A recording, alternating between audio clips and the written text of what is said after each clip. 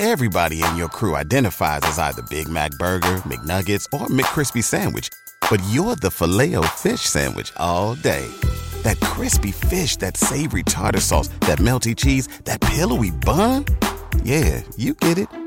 Every time. And if you love the Filet-O-Fish, right now you can catch two of the classics you love for just $6. Limited time only. Price and participation may vary. Cannot be combined with any other offer. Single item at regular price. Ba-da-ba-ba-ba.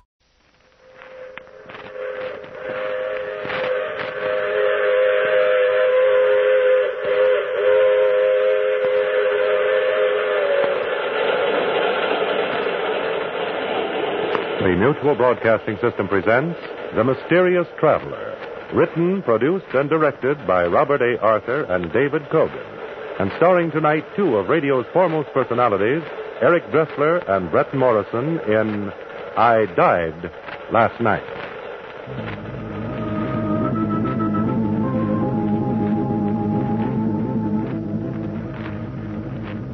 This is The Mysterious Traveler, inviting you to join me on another journey into the realm of the strange and the terrifying. I hope you will enjoy the trip, that it will thrill you a little and chill you a little. So settle back, get a good grip on your nerves, and be comfortable, if you can. For tonight, our journey is one such as no living man ever took before. We're going to accompany a gentleman named Gregory Raymond across the very threshold of existence into another world. It's a story I call I Died Last Night.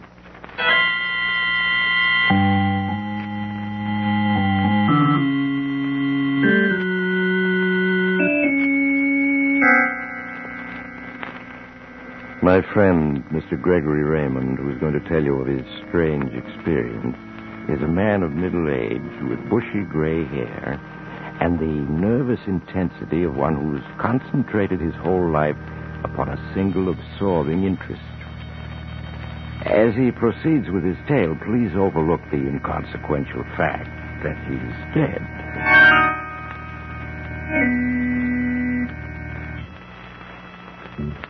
My name is Gregory Raymond, and it is perfectly true that all my life I was concentrated upon a single interest, the study of death and what comes after it.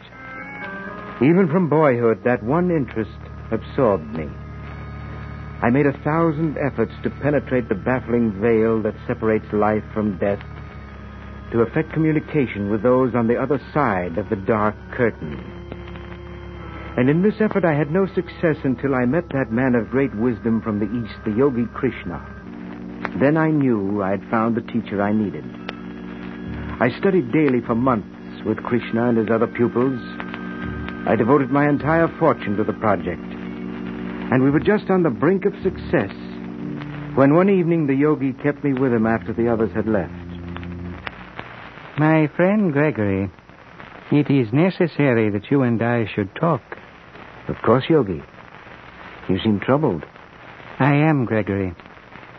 We have come close to success in our studies here, have we not? Closer than I ever dared hope we would. If now we could only tear away the last veil of ignorance that separates us from the truth. If we could only see through to the other side of the wall of death. Patience, my friend. Death is a subject that has engrossed man's mind for 1,000,000 years.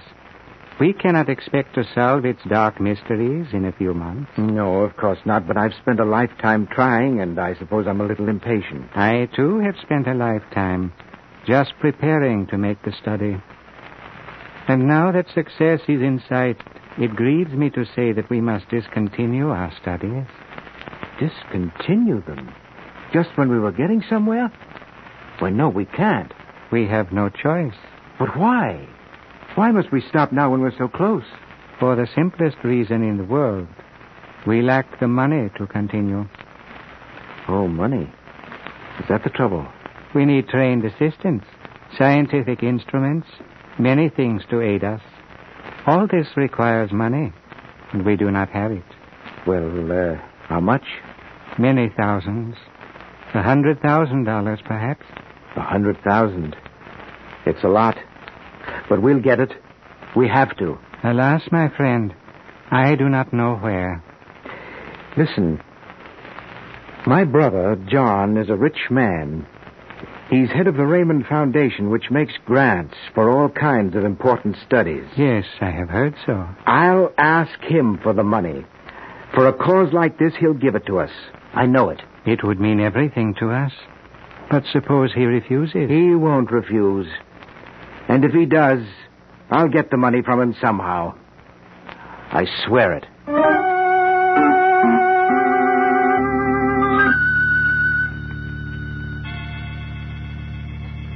The next day, I hurried to Hollywood, where John had his home on top of the cliff that looks out over the beach and the ocean beyond. When I reached the house, old Charles, the gardener, told me that John had gone for a walk to his favorite spot, a high point on the cliff that looked far out across the ocean. I hurried there and found him alone, smoking and watching the sunset. Swiftly, I told him why I'd come. And to my amazement, he refused my request. Gregory, my answer is emphatically no. I will not put up money for any such crackpot scheme. But, John, you're head of the Raymond Foundation. Father left it millions to carry on research in every field of human welfare. And you consider this wild notion of yours a field of human welfare? Well, of course it is. Don't you understand? We're on the very verge of solving the greatest mystery of all, the mystery of death, and what follows it. Indeed, Gregory. But it's true. We only need a little more time and money. Time and money. And when we've succeeded, when we've definitely established communication with those who have left this sphere of existence, think what that will mean to the world. Just what will it mean to the world? Why, it'll mean everything. Think of the comfort it'll give mankind, the peace of mind, the tranquility of soul that will result when we know what is to come, what our future life is to be like. Can't you see that? No, I'm afraid I can't. Old-fashioned faith is good enough for me. Furthermore, there can never be such communication as you're dreaming of. It's impossible. But it isn't. The Yogi Krishna has already achieved it. Your yogi, my dear Gregory, is a fake. I've had him looked up. He's nothing but a trickster and a charlatan, running a nice little racket to get money out of deluded fools like you. That's not true. I tell you it is. While I live, the Raymond Foundation will never furnish a cent for this fantastic scheme. No, John, you can't refuse me. You can't. I do, Gregory. That's final. I see. I'm sorry you said that, John. What do you mean? I see that there's only one thing that I can do. What the devil are you getting at? This project must not be allowed to fail. It means so much that the life of one man is a small price to pay for that success.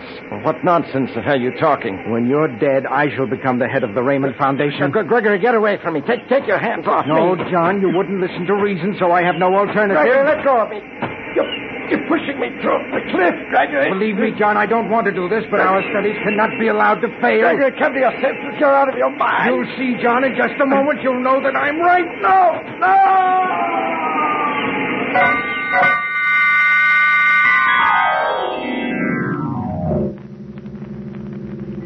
Far below me, John lay still. I felt a vast pity for him, but I had done the only thing possible. And I was sure that John, wherever he might be then, agreed with me. I returned to the house, broke the sad news that John had had an unfortunate accident, and wired for John's son and daughter, Jack and Susan, who were at college, to fly home at once. The next evening, Jack and Susan arrived, pale and upset. I took them into the library to explain the whole sad occurrence to them.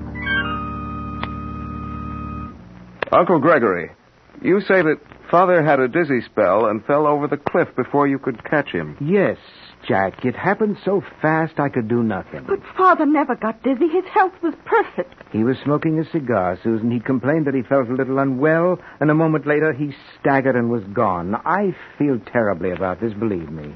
You don't look very upset, Uncle Gregory. Oh, but I am, Jack. But I know that wherever your father is now, he's happier by far than any of us. Are you sure that's the reason you're so cheerful, Uncle Gregory? Well, what do you mean by that? She means the gardener tells a very different story. The gardener? What's the gardener got to do with it? He saw you and Father talking at the top of the cliff. He says you were arguing. Arguing? Well, that's nonsense. I was just explaining to John my scheme for scientifically attacking the problem of communication with the next world. Uncle Gregory, the gardener says he doesn't think Father fell. Then what does he think? He thinks he saw you push Father off the cliff. That is utter nonsense. He saw me try to grab John as he was falling, that's all. I wish I could believe that. But I can't. Jack, you must. Uncle Gregory couldn't have pushed Father. It just isn't possible. Of course not, Susan, and I'm glad that you at least realize I'm that. not so sure. He seems awfully pleased about being head of the Raymond Foundation now. Now listen to me, both of you. The coroner says that your father died accidentally, and that ends matters. Not for me, it doesn't. And just what do you think you're going to do, Jack? I don't know yet.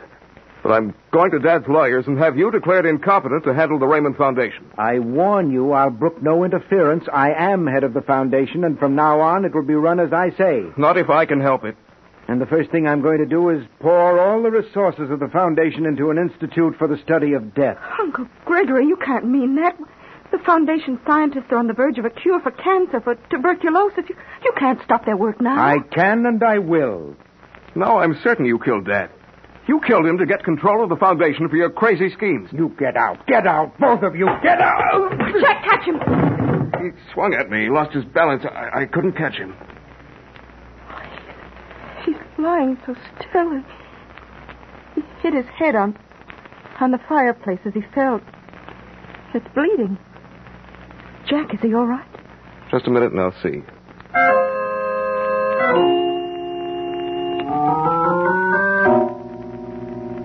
Jack bent over me. I had lost my temper and in trying to hit him had fallen. And now I lay on the floor, a great pain throbbing in my head and a strange darkness creeping up all around me. As Jack and Susan leaned over me, the darkness closed in and I felt myself drifting away into an unknown land. And just before the darkness became complete, I could hear their words. Jack, how is he? He doesn't seem to be breathing. Is he dead? Yes, Susan. All his life, Uncle Gregory has been trying to learn what happens when you die. Well, now, at last, he's going to find out.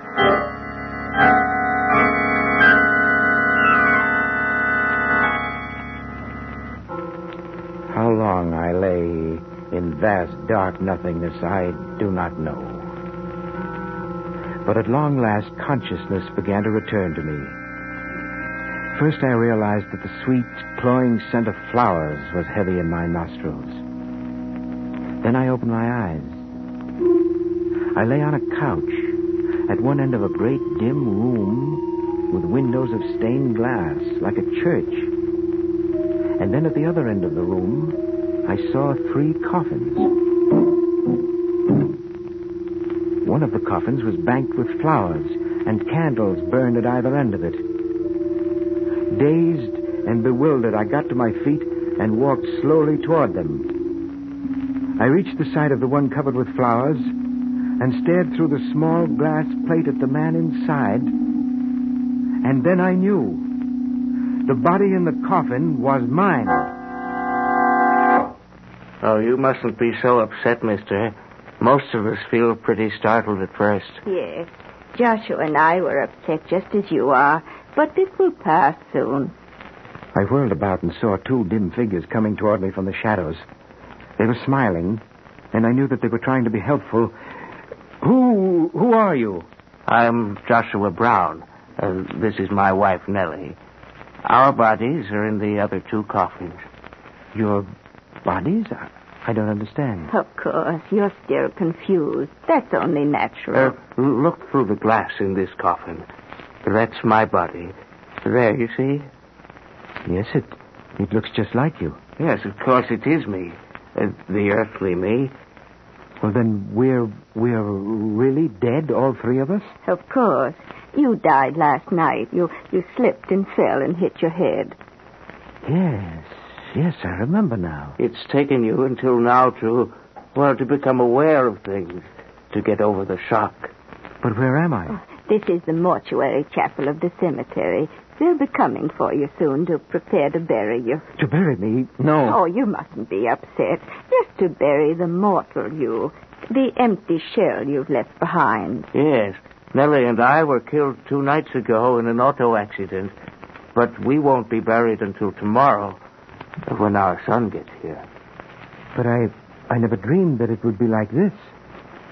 Why, I can still see and hear. I still breathe. My heart still beats. Not really. You're used to those things, so they let you think there hasn't been much change until you get over your first shock. They're very thoughtful. They? Who do you mean? The ones in charge. Oh, you'll know more about them soon. Mr. Benedict will be coming for us, and I expect he'll take you along, too. Who's Mr. Benedict? He's our guide. He stopped last night to tell us not to worry and to wait for him. He'll take us on to the next place. Oh, shh. Someone's coming. We must step back here out of the way.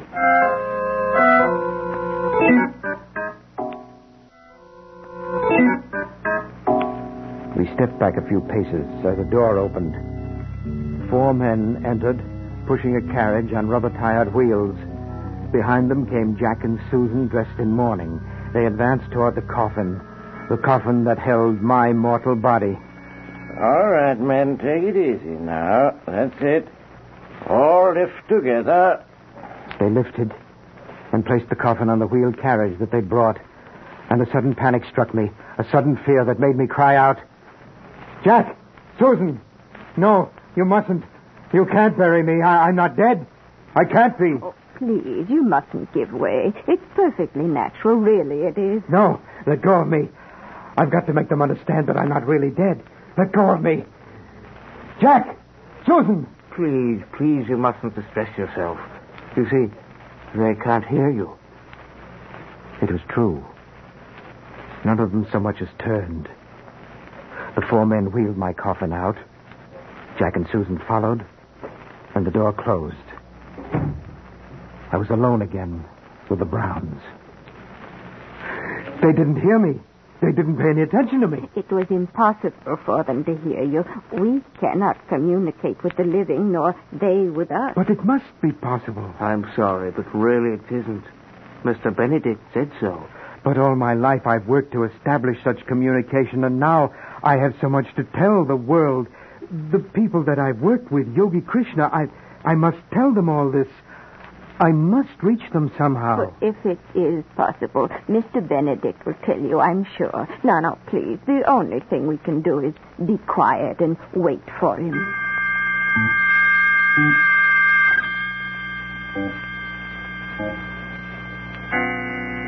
Stunned, I sank into a chair. There was no doubt about it. I had died last night, and this was what came after. But I knew the Browns were wrong. There was some way to reach the ones that I'd left behind. I knew. The yogi had proved it to me. And so I waited for Mr. Benedict. I don't know how long it was, but suddenly a strange musical note sang in my ears. I looked up.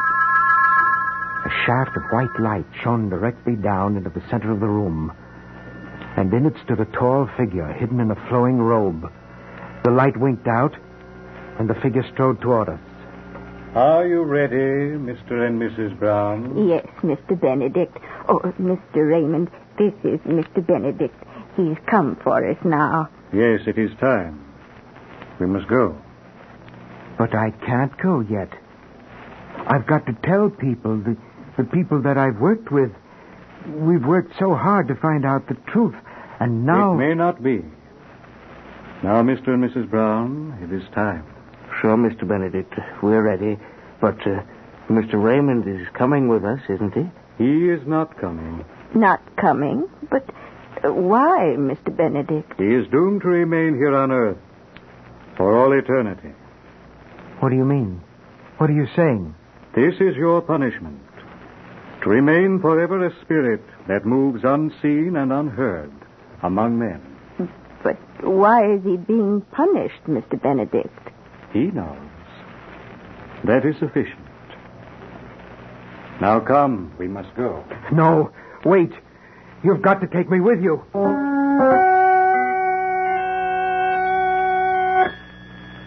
But they didn't wait. They took a step, 2 steps, and were gone. Where they'd vanished, heavy curtains rustled against the wall. I rushed over to them and flung them back. There was no wall. I could see straight out into a peaceful cemetery, and across the green grass, Mr. Benedict and the Browns were walking away. I hurried after them, and something stopped me. An invisible barrier across my path, cold, unyielding, like glass. I beat against the invisible barrier with my hands. I cried out, and no one heard. No one noticed. And at last, exhausted, I ceased. Jack and Susan were slowly walking toward me. They came down a little path and stopped not 5 feet from me, yet they did not see me. And they were talking about me. Well, it's all over, Susan. Uncle Greg and Father are both gone. We've got to face the fact. I know, Jack, but do you think Uncle really did kill Father? I don't want to believe it. Well, I guess we'll never know. But if he did, he's been punished for it. Perhaps his punishment is worse than we can ever guess. Do you suppose that now, wherever he is, he's trying to tell the world what he knows? Probably, Susan. But if only Gregory hadn't become such a fanatic on the subject, none of this would ever have happened. They started to move away. And again I cried out to them, Jack, Susan, listen to me. You've got to hear me. You've got to. But they didn't turn. They didn't hear. They couldn't. They were alive. And I was dead. At last, despairing, I turned, and there was Mr. Benedict again, watching me, his deep-set eyes expressionless. Gregory Raymond, do you believe at last? Are you convinced now that there can be no communication? No, there must be. Yogi Krishna proved it to me. He was a trickster, seeking money from you. The most heartless kind of trickster, preying on your hope. I don't believe it. You must resign yourself to the truth. We are not unkind. We do not wish you to be tormented unnecessarily. Come with me. I shall show you.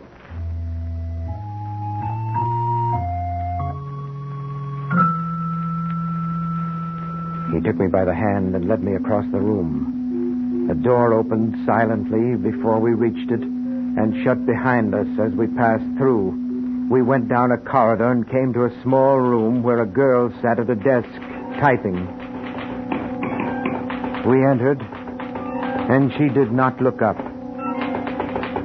She is typing the necessary documents concerning your burial tomorrow, Gregory Raymond. Do you wish to speak to her? Yes, I do. Young lady, listen to me. I'm Gregory Raymond, here standing beside you. She does not hear you. You don't have to answer me. Just stop typing. Anything to show that you know that I'm speaking to you. You see? Now come, we shall try further. We continued down the hallway, and we came to another room. In this one, a man sat. We paused in the doorway and watched him. He was telephoning. Hello, obituary editor. This is the Stonefield Chapel calling. Will you run an announcement, please, saying that services for the late Gregory Raymond will be held Thursday at 4 o'clock? That is correct. From the chapel. Well, only the family will be present. Thank you. You may try to speak to him if you wish. My friend, can you hear me? Please, just look around. Oh, hello, evening, Ledger. The obituary editor, please. Please, you must hear me. You must. I have to let the world know all that I've learned. Oh, hello, obituary editor. This is the Stonefield Chapel calling. Will you take down an announcement, please? Oh, all right. Yes, I'll wait. He cannot hear. But perhaps someone else may. We will try again if you wish. Oh, yes, I do. Someone, somewhere will be able to hear me. We went on down the corridor, and another door opened before us. We stepped through onto green lawn. Mr. Benedict led me across it through a little gate and into a small cemetery that lay hushed in the shade of great trees. There 2 men were digging. We paused beside them. Do you know what they're digging, Gregory Raymond? Yes, a grave. Your grave, where your earthly body shall rest while you roam the world unseen, unheard. Oh, no. Oh, no. Speak to them. See if they can hear you. I will. You 2 men, listen to me. I'm Gregory Raymond. Do you hear? They do not hear. You've got to listen to me. Just give me some sign that you hear something. Just stop digging for a minute. Anything. You see? They do not pause. Thus it must be always. Your punishment is to remain here on this earthly plane, a lonely soul without hope. Oh, no. Oh, no, I couldn't bear that. Take me with you. I don't care what happens to me, but don't leave me here like this. I'm sorry. It cannot be otherwise. But what have I done? What am I being punished for? You know. I do not need to tell you. You mean because I killed my brother? That is for you to say, not for me to judge. I did. I did kill him. I pushed him off the cliff when he refused the money that I asked for. Are you confessing to his murder, Gregory Raymond? Yes, I am. I killed him. It was an impulse. I didn't plan to do it. But I'm sorry now. Punish me any way you want, only don't leave me here like this. Very well, Gregory Raymond. You shall be punished. An earthly punishment according to the laws of men. What do you mean? You 2, you can stop digging now. Well, You heard Gregory Raymond confess to the murder of his brother? We're hit him all right, Lieutenant Benedict. We're sure glad it's over. These pickaxes are giving us blisters. They heard us. Yes, Mr. Raymond. Now you're under arrest for murder. Under arrest? But that is impossible. I'm afraid it is. You see, I'm Lieutenant Benedict of the Homicide Squad. You're not dead. You're very much alive. No, I can't be. You're lying. I'm afraid we played a little trick on you. Out here in Hollywood, we have some very good actors, and, well, you see, your nephew arranged the whole thing with actors, wax figures, and coffins, and weird atmosphere to see if we couldn't get a confession out of you. No, I don't believe you. He figured you had such a one-track mind on the subject of death. When you knocked yourself unconscious, he decided to try and convince you you'd killed yourself. No. Looks as though he succeeded better than we'd hoped. Now, will you come quietly, Mr. Raymond? No. You can't arrest me. You can't arrest a dead man. And I'm dead. I know I am. I died last night.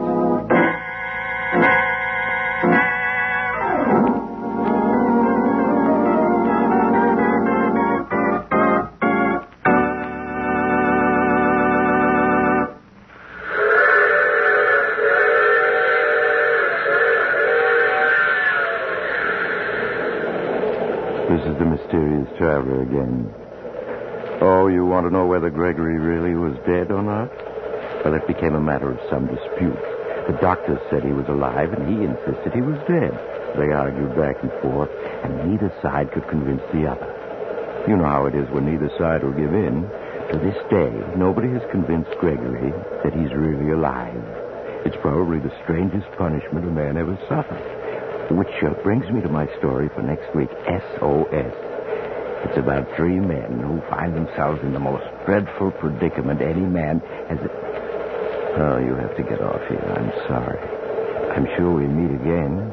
I take this same train every week at this same time.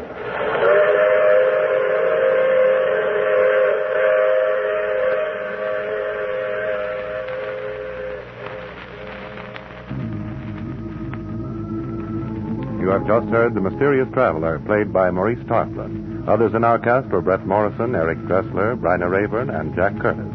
All characters in this story were fictitious, and any resemblance to the names of actual persons was purely coincidental. Original music played by Milton Kay. Grayson Enlow speaking. This is the Mutual Broadcasting System.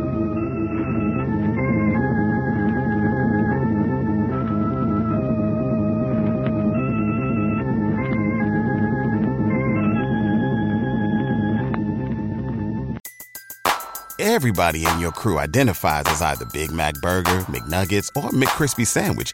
But you're the Filet-O-Fish Sandwich all day. That crispy fish, that savory tartar sauce, that melty cheese, that pillowy bun. Yeah, you get it. Every time. And if you love the Filet-O-Fish, right now you can catch 2 of the classics you love for just $6. Limited time only. Price and participation may vary. Cannot be combined with any other offer. Single item at regular price. Ba-da-ba-ba-ba.